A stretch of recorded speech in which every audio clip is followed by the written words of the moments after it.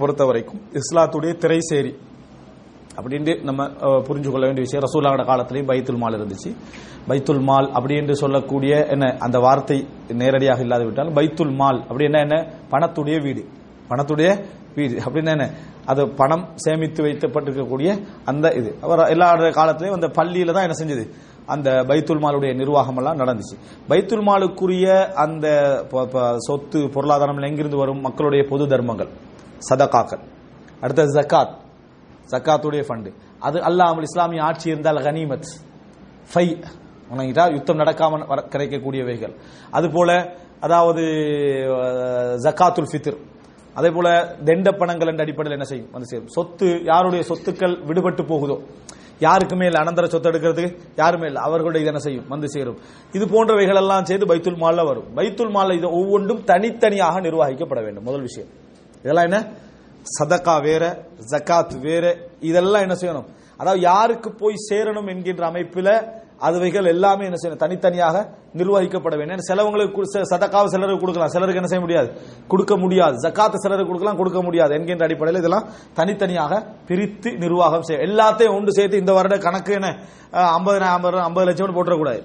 சரியா, இந்த வருட கணக்கு 50 லட்சம் தான், இதுல 10 லட்சம் என்ன, 20 லட்சம் என்ன, இதுல எது எப்ப கொடுக்கலாம், இது எங்க கொடுக்கலாம்னு தனியாக பிரிச்சேன். இதுல கொடுக்கறத அதுல சமாளிச்சுக்கணும், அதுல கொடுக்கறத இதுல சமாளிச்சுக்கணும்னு என்ன செய்யக்கூடாது, செய்யக்கூடாது. இதால கொடுத்துட்டு அது சதகா தூக்கி இதுல போட்டுக்கணும், அல்ல ஜக்காத்ல கொடுத்துட்டு அது சதகால போட்டுக்கணும், இப்படி என்ன செய்யக்கூடாது. எல்லாம் பிரித்து நிர்வாகம் செய்யப்பட வேண்டும். அது ஒரு கடமை. மூன்றாவது விஷயம் என்ன என்று சொன்னால், இப்படி ஒரு பைத்துல் மால் என்பது இஸ்லாமிய ஆட்சி இருந்தால் மக்களை கட்டாயப்படுத்தி இந்த இடத்துக்கு வரணும்னு சொல்லலாம். இஸ்லாமிய ஆட்சி இல்லாம செய்யற நேரத்தில் தத்தவாய் வாலண்டியர்ஸ் வேக்காதான் என்ன செய்யலாம், அது செய்யலாமே தவிர ஊருக்கு ஒரு பைத்துல் மாலை கட்டாயம் நீங்க என்ன செய்யணும், இதுல செஞ்சுதானு நிர்பந்திப்பதற்கு எந்த உரிமையும் யாருக்கும் என்ன இல்லை. இது சட்டத்தை நம்ம தெரிஞ்சுக்கணும். கட்டாயம் பைத்துல் மால் ரசூலுல்லாஹ் காலத்துல அதனால நீங்க இதெல்லாம் கொண்டு வந்து போடணும் என்று மக்கள்கிட்ட சொத்தை எடுக்கிறதுக்கு எந்த அதிகாரமும் இஸ்லாமிய ஆட்சிக்கு தவிர வேற எதுக்கும் இல்லை என்பதை நம்ம என்ன செய்ய வேண்டும், புரிந்து கொள்ள வேண்டும். ரைட். அப்படி இருக்கிற டைம்ல நம்ம பைத்துல் மாலை ஒரு விரும்பி நம்ம செய்கின்ற நேரத்தில் பைத்துல் மாலுடைய வேலைகள் செய்யறவங்களுக்கு சில விஷயங்கள் இருக்கு. என்ன, அவர்கள் மக்களுடைய மானம் மரியாதையை பாதுகாக்கின்றவர்களாக இருக்கணும். மக்களுடைய மானம் மரியாதையை பாதுகாக்கின்றவர்களாக இருக்கணும். அவர்களுக்கு மான மரியாதையை பாதுகாக்கிறா பைத்துல் மால்ல இருக்கிறான்னு தெரிஞ்சு அந்த நிர்வாகியை சந்திச்சு தான் ஒருத்தர் தண்ட கௌரவத்தை விட்டு கொடுப்பாரு. இப்படித்தான் எனக்கு ஒரு தேவை இருக்குது, ஒரு டாய்லெட் கட்ட வேண்டியிருக்குது, வீட்டுக்கு கூரை போட வேண்டியிருக்குது, அல்லது வீட்டுக்கு இப்படி ஒன்று செய்ய வேண்டியிருக்குது, மலையில ஒழுகுது, அல்லது தையல் மிஷின் தேவை, இப்படி எதாவது யார்ட்ட அணுகுவாரு, பைத்துல் மால் தான்.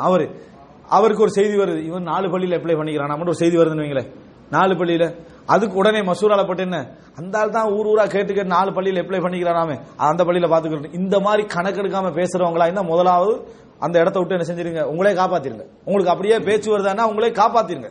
ஏன், உங்களை அழித்துக் கொள்வதற்குரிய இடம். மக்களுடைய சொத்துல நீங்க காட்டக்கூடிய ஒரு பெருமைத்தனம் தான் அது. இந்த நிலை மாறணும். மான மரியாதை செய்தி வந்துதான் 4 பேரோட பேசி, அந்த மசூராலோட 4 பேரோட பேசித்தான் முடிவெடுக்கணும் என்ற நிர்பந்தத்தில் உள்ளவங்க மட்டும் பேசி என்ன செஞ்சிடணும், முடிச்சிடணும். அதுக்கு பின்னால் அவருக்கு கொடுக்கறத போட்டோ பிடிச்சி முகத்தை மட்டும் மறைச்சி, இது புதிய ஸ்டைல். இப்ப போட்டோ பிடிச்சிக்கிறது, முகத்தை மட்டும் மறைச்சிக்கிறது. சரியா, இந்த விளையாட்டெல்லாம் செய்யாம கொடுத்ததுக்குரிய சைனை வாங்கிக்கங்க, எடுத்துக்கங்க, அதுக்குரிய ப்ரூஃபை எடுத்துக்கங்க, ஒரு லெட்டர் எழுதி கேளுங்க, எதையாவது செய்யுங்க, கொடுத்துட்டு அதோட முடிச்சிருங்க. கணக்கு வழக்கு கேட்டா மக்கள் கேட்க போறாங்களா, அந்த போட்டோ காட்டுன்னு கேட்க போறாங்க, கேட்க போறது இல்ல. மக்கள் கேட்க போறது என்னன்னு சொன்னால் என்ன, கணக்கை காட்டுங்க, எவ்வளவு போச்சு பிரச்சனை, குற்றச்சாட்டுன்னு எவ்வளவு போச்சு, எங்க போச்சு, எப்படி போச்சுன்னு மக்கள் கணக்கை கேட்பாங்க. கணக்கத்தான் கேட்பாங்களே தெரியும், மான மரியாதை போற வேலைகளை நம்ம இன்றைக்கு என்ன செய்யக்கூடாது. அப்படி செஞ்சா என்ன பாதிப்பு நடக்கும் என்று சொன்னால், அல்லாஹ் தஆலா சொல்றானே, மானம் கௌரவத்தின் காரணமாக கேட்காமல் சிலர் பேணுதலாக இருப்பார்கள், அவங்களுக்கு தேடி கொடுங்கன்றாங்களே, அவங்க வரமாட்டாங்க. தேரியாக அவங்க என்ன செய்ய மாட்டாங்க, இந்த பக்கத்துக்கே வரமாட்டாங்க. காரணம், அவங்களுக்கு எல்லாவற்றை விட எது முக்கியம், செல்ஃப் ரெஸ்பெக்ட், என்னது சுய கௌரவம் முக்கியமா இருக்கு. அவங்க இந்த பக்கம் வரமாட்டாங்க. உரியவர்களுக்கு போய் என்ன செய்யாது, அதாவது அவங்க என்றைக்கும் கஷ்டத்தில் இருப்பாங்க. அவங்க என்றைக்கும் கஷ்டத்திலையும் கண்ணீர்ல இறைவனுக்கு முன்னால சொல்லிட்டு இருப்பாங்க. ஜக்காத்துடைய பிரதான நோக்கம் அவங்களுக்கு போய் என்ன செய்யாது, சேராது. யார் வளமையா வாங்கிக்கண்டு கேட்டுக்கண்டிக்கிறாங்க, அவங்களோட இதை என்ன செய்யும், போய்கொண்டே இருக்கும். எனவே பைத்துல் மால் உள்ளவங்க தண்ட சொத்துல நல்லா வாழ்ந்துட்டு மத்தவண்ட சொத்துல இந்த மாதிரி அநியாயம் இழைத்து சில பேர் சொத்தை சூறையாடாதவரா இருப்பாரு. ஆனா இந்த மாதிரி நடைமுறைலாம் நாளை மறுமையில பெரிய குற்றவாளியாக செஞ்சிடக்கூடாது, மாறிவிடக் கூடாது என்பதை நம்ம என்ன செய்ய வேண்டும், புரிந்து கொள்ள வேண்டும். ரசூல் ஸல்லல்லாஹு அலைஹி வஸல்லம் சொல்றாங்க, அதாவது யாரு பைத்துல் மாலுக்கு ஹாசினாக இருக்கிறாங்களோ அவர் என்ன காசிம் மாதிரி பிரிச்சு கொடுக்கிற ஒரு தகுதியில் இருக்கிற மாதிரி இருக்கிறார், சொந்த சொத்துள்ளவர் மாதிரி அவர். அப்ப அவர் அதுல அவருக்கு கூலி விரிக்க அதே தண்டனை என்னது, இருக்கிறத என்ன செய்ய வேண்டும், புரிந்து கொள்ள வேண்டும்.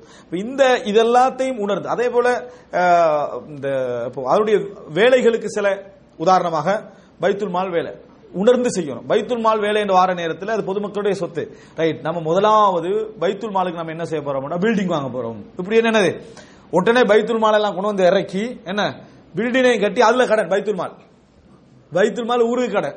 இந்த மாதிரியான, அதாவது சொல்ல போனால் புத்திகட்ட வேலைகள் என்ன செய்யக்கூடாது. ஒருத்தர் தாரார், ஒரு வசதியான ஒரு தார, சாதாரண ஒரு ஆபீஸ் வச்சுக்கங்க தாரான், அவரே பெரிய பில்டிங் கட்டுங்கன்னு தந்தா நம்ம என்ன செய்யக்கூடாது. இது பெரிய அநியாயம். இது என்ன பெரிய அநியாயம். ஒரு ஜமாத்தை கூட்டுறது, அந்த ஜமாத்துக்காக வேண்டி பில்டிங் வாங்க போறேன்னு சொல்லி 20 கோடி என்ன செய்யறது அதுல கொட்டுறது, அல்ல 10 கோடி என்ன செய்யறது அதுல கொட்டுறது, தலைமையகமா அது பேர் விளங்கிட்டா. இதெல்லாம் என்னது, நிறைய அநியாயங்கள் மக்களுடைய சொத்துல நடக்க. எவ்வளவுக்கு தேவையோ அவ்வளோட என்ன செய்யணும், அந்த செலவு முடிச்சுக்கணும். அதே போல உதாரணமா சைன் பண்றது என்ன, அந்த வேலைகளுக்கு சில விஷயம் இது ஜகாத்ல இருந்து எடுக்கக்கூடாது. வாலண்டியர்ஸா தானே செய்றீங்க, உங்களோட பணத்தை என்ன செய்யுங்க போடுங்க, அல்லது அதுக்குன்னு ஒரு ஆள் அணுகு இந்த மாதிரி வேலைகளுக்கு கொஞ்சம் தேவைப்படுது, மக்களுக்கு தாரத்துல நம்ம எடுக்கக்கூடாதுன்னு நினைக்கிறோம், இதுக்கு ஒரு செலவு ஒன்றைக்கு தாங்கன்னு சொன்னா அவர் என்ன செய்ய போறாரு, தர போறாரு. அடுத்தது ஜகாத்து. இப்ப பைத்துல் மால் உள்ள ஒரு ஜகாத்து கலெக்ட் பண்றவங்க இருப்பாங்க. ஜகாத்து கலெக்ட் பண்றவங்க ஜகாத்ல ஒரு பங்கு எடுக்கக்கூடாது. ஜகாத்து கலெக்ட் பண்றவங்க ஆமிலின் அலைஹா இஸ்லாமிய ஆட்சியில மட்டும்தான். இஸ்லாமிய ஆட்சியாளர் அவருக்கு சேலரியா கொடுப்பாரு. அவங்களோட வேலை கலெக்ட் பண்றது தான்.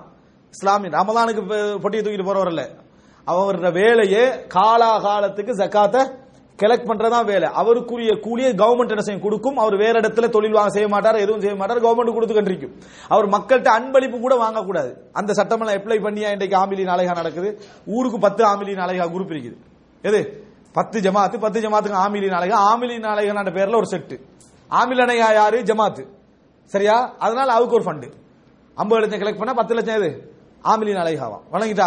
எல்லா இடத்து ஊரில் உள்ள ஜகாத்துல அவங்க பிரிச்சு கொடுத்து பேலன்ஸ் என்ன செய்யறது, மக்களுக்கு கொடுத்துட்டு போற ஒரு விளையாட்டுத்தனமான வேலை நடக்குது. ஆமிலின் அலைஹா இஸ்லாமிய ஆட்சி நடக்கக்கூடிய டைம்ல நடக்கக்கூடிய விஷயம். இப்போ வாலண்டியர்ஸ் வேக் தான், நீ விரும்பி செய். உனக்குரிய செலவு பிரச்சனை அதுல இருக்கேன், இதுல கமிஷன் எதுவும் வரக்கூடாது. உனக்கு ஏதாவது செலவுகள் பிரச்சனைகள் ஏதாவது இருக்கேன்னு சொன்னால் அதுக்கு வாலண்டியர்ஸா வேலை செய்யக்கூடிய ஒரு வசதிப்பட்டவர் என்ன செய்யலாம், அவருடைய ஹெல்ப் அவர் என்ன செய்யட்டும் பண்ணட்டுமே தவிர இதன் மூலம் என்ன செய்யக்கூடாது. இல்ல இப்படியெல்லாம் இருந்தா நடக்காதுன்னா செய்யாதீங்க, விளங்கிட்டா. இல்ல இப்படியெல்லாம் இருந்தா அது எப்படி நடக்கும், இப்படித்தான் இஸ்லாம் என்ன செய்ய சொல்லுது. இதுல மாற்று கருத்தே கிடையாது. இஸ்லாம் அன்றைய கால இஸ்லாமிய அறிஞர், இன்றைக்கு இயக்க இஸ்லாமிய அறிஞர்கள்ல நிறைய கருத்தெல்லாம் இருக்கும், விளங்கிட்டா. உண்மையான நல்ல, அதாவது மார்க்கத்துறையில் இருக்கக்கூடிய இயக்கம் சாராத எந்த அறிஞர்கள்ட்ட கேட்டாலும் இந்த பதில் தான் உங்களுக்கு என்ன செய்யும் வரும்.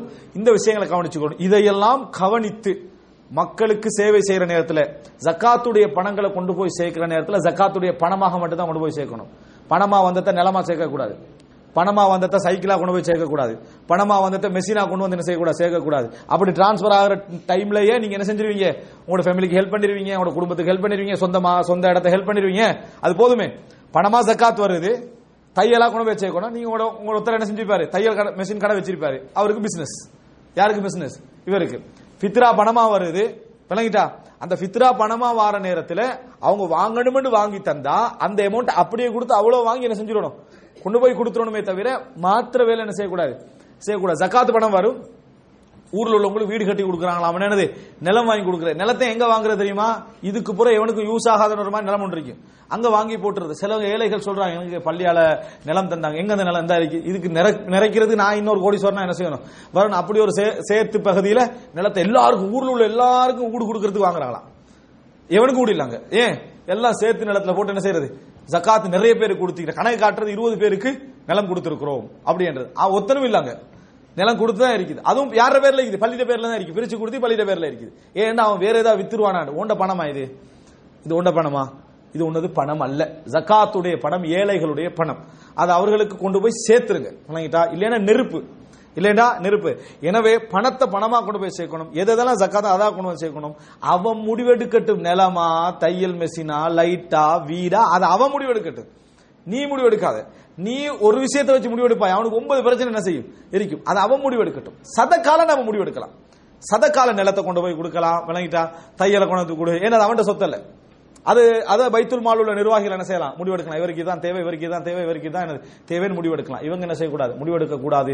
இதையெல்லாம் கட்டுப்பாட்டில் வச்சு செய்யற தைரியமும் அந்த அளவுக்கான திராணியும் இஹ்லாசும் ஒருவருக்கு இருக்குது அப்படின்னு ஒருத்தர் முன் வந்தாருண்டா அவருக்கு அளப்பெரிய கூலி உண்டு, சந்தேகமே கிடையாது. ஏன்னா அவர் செய்வது சமுதாயத்துக்கு பயனுள்ள ஒரு வேலை, சமூகத்துக்கு பிரயோசனமான ஒரு வேலை. தான் இறங்கி அந்த மாதிரி செய்யற நேரத்தில் அல்லாஹ்வுடைய ஹல்குகள் இந்த உலகத்தில் பயன்பெறுமாக இருந்தால் மறுமையில மிகப்பெரிய அவருக்கு கூலி என்னது அவர்களுக்கு உண்டு. ஆனால் அதை இந்த மாதிரி செய்யறவங்க மிக மிக குறைவு என்றதை என்ன செய்யணும் நாங்கள் புரிந்து கொள்ள வேண்டும். அல்லாஹு ஆலம். இதான் சுருக்கமா சொல்ல முடிஞ்ச விஷயம். கொடுத்து வாங்குறதுக்கு ஜாமா வாங்கிக்கணுமா, அந்த காசை நாங்க கொடுத்து இப்ப பைத்துல் மால்ல ஒரு காசு இருக்கு. இப்ப ஏழைகள் வட்டியில் பக்கம் போறாங்க. ஏன்னா பெரிய அளவில் நம்ம செய்ய முடியாதுன்னா ஒரு 5000 10,000 நம்ம கொடுக்குறோம். இப்ப அந்த காசு மறுபடியும் திருப்பி வாங்கணும். அதோட இது எப்படி இருக்கு? அதாவது சில ஊர்களில் பைத்துல் மால் என்று செய்யற நேரங்கள் என்ன செய்வாங்கன்னு சொன்னால் வட்டிகளுக்கு போறாங்கிறதுக்காக ஒரு சேமிப்பு வச்சு சின்ன கடன்கள் ஒரு 5000 10,000 தான் தேவை. அப்படி உள்ளவங்க மட்டும் தான் இங்க வரணும். 50,000 தேவை வேற எங்கேயா பேத்துக்கலாம் அவனுக்கு இருக்கு விளங்கிட்டா. 5000 10,000 மட்டும் சாதாரண கடனுக்கு ஒரு கரண்ட் பில்லுக்கு விளங்கிட்டா வீட்டில் ஒரு திடீர்னு விருந்தாலும் ஒரு வழி இல்லாம இருக்கு பிள்ளையுடைய ஸ்கூல் விஷயத்துக்கு இப்படி செய்வாங்க. இது நல்ல ஒரு விஷயம். இந்த மாதிரி செய்யற நேரத்தில் அவர்களுடைய நகையோ அதை இதை எடுத்து ஒரு உறுதிப்படத்துக்கு வச்சுட்டு ஒரு ஆள் உறுதியை கூட்டிட்டு வாங்கன்னு சொல்லி அவரை சைமன் வச்சுட்டு கொடுக்கறதெல்லாம் பிழை இல்லை மார்க்கத்தில். ஓகே, இந்த நடைமுறை செய்யும். இது ஜக்காத்லையும் செய்யக்கூடாது. இது ஜக்காத்துக்கு இதுக்கு சம்பந்தம். ஜக்காத் கொடுத்து வாங்குறதுக்குரிய விஷயம் இல்லை, கொடுத்தா கொடுத்ததுதான் விளங்கிட்டா. இது எதிலிருந்து செய்யணும்? சதகாலின். என்ன செய்யலாம் என்றால் ஜக்காத் வந்திருக்குது விளங்கிட்டா. ஜக்காத்துல நீங்க கொடுக்க வேண்டியதான் கொடுத்துட்டீங்க உங்களோட ஊருக்குள்ள. உங்களுக்கு கொடுக்காத அளவுக்கு மிச்சமா கொஞ்சம் ஜக்காத்துல என்ன செய்யுது ஒரு 5-10 லட்சம் அல்லது 5 லட்சம் இருக்குதுன்னு வைங்க. சதகால இருந்து கடனை கொடுங்க இந்த மாதிரி ஊர் மக்களுக்கு. சிலர் நிச்சயமாக அவங்களால உண்மையிலே திருப்பி தர முடியாது. அவங்க இப்ப தேவைக்கு எடுக்கிறாங்க, அவங்களால தர முடியாது. அதை ஜக்காத்துல என்ன செய்யுங்க, இந்த ஜக்காத் என்ன செய்யுங்க அப்ப டிரான்ஸ்பர் பண்ணுங்க. உங்களுக்கு ஜக்காத்துல நாங்க உங்களுடைய என்ன செஞ்சிட்டோம் கழிச்சிட்டோம், நீங்க தர வேண்டிய அவசியம் இல்லை என்று சொல்லலாம். இது எப்ப இந்த ஜக்காத்தை வச்சுக்கலாம்? ஊர்ல யாருமே இந்த ஜக்காத் வாங்குறதுக்குரியவர்கள் இல்லை என்று தெரிஞ்சா மட்டும்தான். சரியா? அந்த நிலை வராத வரைக்கும் நீங்க எந்த லட்சத்தை என்ன செய்யலாம் இதுக்குள்ள சேமிச்சு வைத்துக் கொள்ளக்கூடாது. அந்த வருஷத்துடைய ஜக்காத் அந்த வருஷத்துல என்ன செஞ்சிடணும் முடிந்து விட வேண்டும் என்று தெரிஞ்சுக்கணும். இந்த மாதிரி செய்யறது மிகவும் சிறந்த ஒரு வேலை. சதகாலிந்து மட்டும் தான் என்ன செய்யணும் அதை செய்யணும். நான் என்ன சொல்றேன்னாக்கா, இப்ப நம்ம ஒரு நகை வேணும் எதுவும் பாத்திரம் வேணும் அப்படின்னா அவங்கள்ட்ட எந்த ஒரு இதுவுமே கேட்காதவங்க வட்டி கட்டுறதுக்கு இவங்க ரெடியா இருக்காங்க. ஆனா இவங்கள்ட்ட நம்ம இந்த ஜாமான்லாம் கேட்டோம்னா ஆனா அவங்களால அந்த இது பொருள் இல்லாம இருக்கலாம், மேபி அவங்களால கொடுக்க முடியாது. இப்ப அவங்களுக்கு சாட்சி மட்டும் வச்சு நம்ம கொடுக்கலாமா என்ன? அது உங்களுடைய உரிமையை பொறுத்துள்ளது. அதான் உங்களோட உரிமையை பொறுத்துள்ளது. இஸ்லாத்துல தான் அது உங்களோட உரிமையை பொறுத்துள்ளது. அதை உங்களுக்கு சாட்சியை வச்சு திருப்பி வாங்க முடியுமான்றது உங்களுக்கு தான் தெரியும். பொருளை வச்சு தான் திருப்பி வாங்க முடியுமான்னு உங்களுக்கு தெரியும். கடைசியில் பைத்துல் மால் மூட வேண்டி வருமானதும் உங்களுக்கு தான் என்னது தெரியும். அது உங்களோட கையில் உள்ள விஷயம். எல்லாமே இஸ்லாத்துல அனுமதி. நீங்க ஒரு பணத்தை வச்சுக்கிறதுக்கு ஒரு உறுதியை வைக்கிறது, சாட்சி வைங்கன்னு சொல்லலாம், பொருளை தாங்கன்னு சொல்லலாம், எதுவும் சொல்லலாம். ஆனா எப்படி வச்சு அவங்களால வாங்க முடியும் என்றது உங்களுக்கு தெரியும். அல்லாஹ் அலம். அது உங்களுடைய மஸ்லஹத்தை பொறுத்துள்ளது. அது ஊருக்கு ஊர் வேறுபடும், நபருக்கு நபர் என்ன செய்யும் வேறுபடும். இது பொது அளவுகோல் வைக்காம தனி அளவுகோல் வச்சு அதுல பாதிப்பு என்ன, இதெல்லாம் மஸ்லஹத்தோட சம்பந்தப்பட்ட விஷயம். அல்லாஹ் அலம்.